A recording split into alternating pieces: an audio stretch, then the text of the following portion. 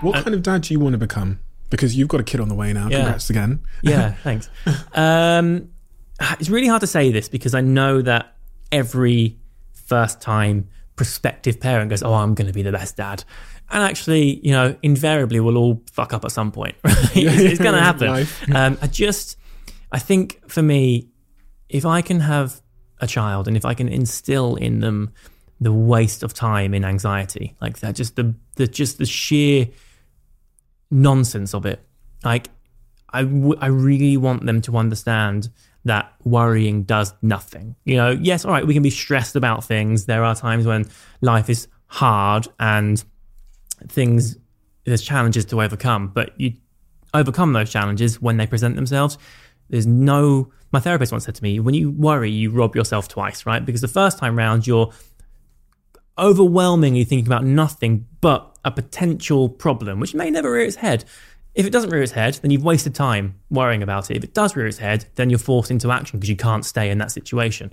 So why stress about something that's never going to happen, or, something that you will solve if it does happen? So I really want my child to understand, just be content, I think, and to know that both me and Sarah and all of our families, so my siblings, my mum, Sarah's siblings and her parents will always be there to help, I think that if I can do that, then I'll have done a good job. I also want to make sure I'm around enough. My job totally allows that. Like, I have time. I can work as little or as much as I want. That's the beauty of my job. Obviously, I work less, I earn less, but, I can make those sacrifices. I don't at the moment. That's my problem. I work constantly because I like what I do, and because of the it's anxiety. I'm constantly worried about, if I take my foot off the gas, what happens next? I find that fascinating, but I picked up on that before we started recording. Right. Because every time we talked about your screenplays or other things you're working on, you would then end the sentence with, but I might lose it all. Right. And I don't resonate. Like, I found that interesting because it's not how I end my sentences. Right. But it was like you would tell me something, and then you would also then almost caveat it at the end with, there is a chance I might not get it, or I might lose it all. Yeah. And I find it peculiar because I don't think in that way. Right. So where's that come from in you?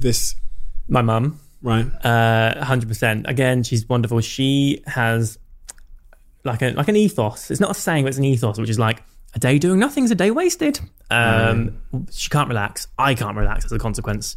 If I'm sitting there just chilling, even if I'm watching a film, which for me I consider as research because I write films, right? If I'm watching something, I'm like, oh, okay, I see what they're doing there. And it's like, I don't watch them passively. I'm constantly thinking about them.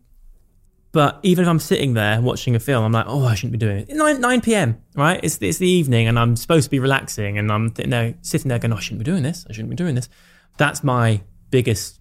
What's your brain saying in that moment? It's telling me off. It's going, dude, you can't just be sitting here watching. You need to be working and making. Why? What if this all goes wrong? How are you going to earn the money? How are you going to afford to look after your child and pay the mortgage and, all that stuff?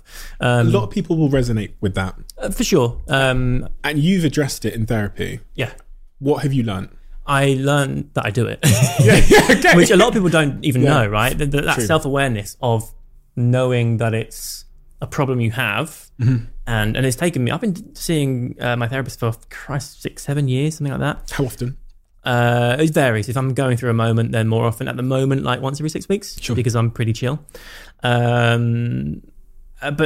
it's taken her most of our time together just to crack that. And she sort of said, with me, it's my biggest strength and also my biggest flaw. It just depends on where it is on the dial. Like if I've got that at 7, it's great because I'm motivated and I'm enjoying my work and I'm loving it and I'm sitting there going, God, I'm really good at this, and I'm typing away or doing whatever I'm doing. If it's an 8 or a 9, it's torture. Paralyzed or yeah, often paralyzed, ironically, into doing nothing because I'm so busy stressing about getting it done. I don't get it done because I've got no brain space because it's too busy whizzing around in my head going, get it done, get it done, get it done. So there's a point where it's sort of really, ironically, kind of just, it's the antithesis of what it's designed for. Yeah. And I think I get a lot of that from my dad, because I remember being young, knowing that it was easier to be busy and keep myself separate. So I used to draw. I'd be be really arty, and that's one of the things I really miss. Sit out of harm's way, and so you would draw in the corner because you felt safe if you were busy and he wasn't. If I wasn't in his eye line, I couldn't be chastised, or it was safer. The thing with my dad, he was very unpredictable, so which is terrifying for a kid, right? Because you don't know if you're going to get love or you're going to get punishment for the same action. So I would spend most of my time just kind of getting on with stuff, and because of that, I've developed a real independence, a real creativity. But if it's turned up too high, it's crippling. Whereas if it's at a good number, then it's what's got me to where I am. I 100% would not be here without that, because I just wouldn't work as hard as I do. But I don't need to work as hard as I do. You know, human beings have a couple of things they need to do. They need to sleep. They need to eat. They have the option of procreating. That's kind of it, right? What else is there? The rest of it is just made up. Right. Yeah. The rest of it is just made up shit that we've given ourselves to do. Yeah.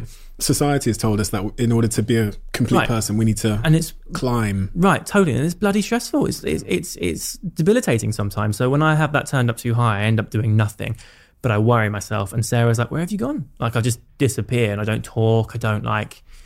I haven't been like this for a while, because I'm pretty good at recognizing the signs, and I know to take my foot off the gas a bit because of, you know, all the therapy I've had. But yeah, it's the bloody worst. What has helped you? Therapy. Yeah, it absolutely that. Being aware of it. There's a point, I always say this, because I've actually, a couple of my best mates I don't know a guy that's my age that doesn't need it, by the way. So a couple of my best mates, I've put them in touch with therapists, or sort of said something, you know, I think you should see someone. And actually, we're really open and honest with each other. We're constantly looking out. If one of us is quiet on the group chat, we'll go, dude, are you all right? You've been a bit quiet. I said to him at the time, I was like, there's a really tough point with therapy where you start seeing someone. At first, you're really resistant. You're like, no, I'm fine. What are you talking about? But when they point things out to you, like, shit, I'm not fine.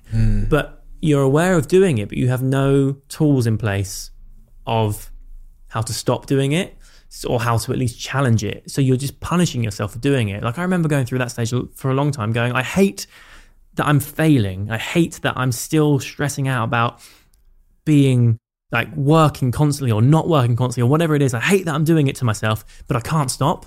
And you feel a bit like a junkie, you know, in a way that you're like, you know it's wrong, you know you shouldn't be doing it, but you can't not. And actually, it takes a while to learn the techniques. You know, mine is as simple as it's painful, but I have to go, right, stop, just don't do it. Take step away from your laptop, step away from your camera, do whatever it is you're doing. Have 5 minutes. If you feel better after 5 minutes, go back to it. If not, then take the rest of the day off. And that's what I have to do. I need to be. Sarah needs to keep me in check quite a lot, because sometimes it sneaks up on me and I'm kind of like at stage 4 before I even realise it. And I'm like, shit, I'm in too deep. So she's often like, dude, come back. And that's really helpful. It's hard though, because you don't want to be told by someone that you're not performing the way you should. You know what I mean? Especially someone that matters, right? Right, totally. Especially when it's already your weakness. But you need to be, like, I actually really like criticism. So it's good for me. Like, you know, if I send someone some work or something and they go, oh, okay, as long as it's constructive, you know, they go, okay, I see what you're doing here. Don't like that.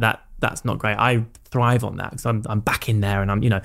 So I think having other third parties be like, you're not doing right now. And that's something that I really want to be totally aware of when it comes to my child, because I don't want to be an absent father. I don't want to be a dad that's always going, no, I'm just not my laptop, come back to me in 5 minutes. I want to be able to, obviously I have to work, you know, we all have a living, but I want to be able to have my kid with me and be present, you know, and not them think that they're sort of auxiliary or like an afterthought or just an addition. I want them to know that they are the center of my universe.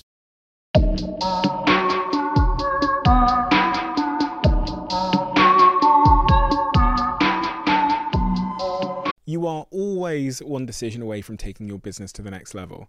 And a decision that's helped me to transform my business is moving over to NetSuite, who I'm excited to say are a sponsor of this podcast. If you don't know already, NetSuite is the #1 cloud financial system, bringing accounting, financial management, inventory, HR into one platform and one source of truth. It's reduced IT costs because it lives in the cloud, so you can access it from anywhere. And the cost of managing and running multiple systems because it's in one unified business management suite. My team and I don't have to worry about tasks being manual and clunky.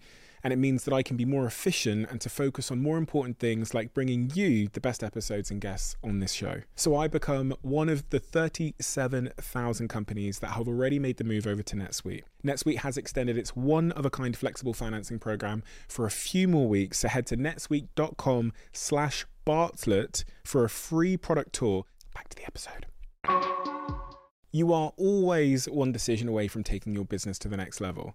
And a decision that's helped me to transform my business is moving over to NetSuite, who I'm excited to say are a sponsor of this podcast. If you don't know already, NetSuite is the #1 cloud financial system, bringing accounting, financial management, inventory, HR into one platform and one source of truth. It's reduced IT costs because it lives in the cloud, so you can access it from anywhere. And the cost of managing and running multiple systems because it's in one unified business management suite. My team and I don't have to worry about tasks being manual and clunky. And it means that I can be more efficient and to focus on more important things like bringing you the best episodes and guests on this show. So I become one of the 37,000 companies that have already made the move over to NetSuite. NetSuite has extended its one-of-a-kind flexible financing program for a few more weeks. So head to netsuite.com/Bartlett for a free product tour. Back to the episode.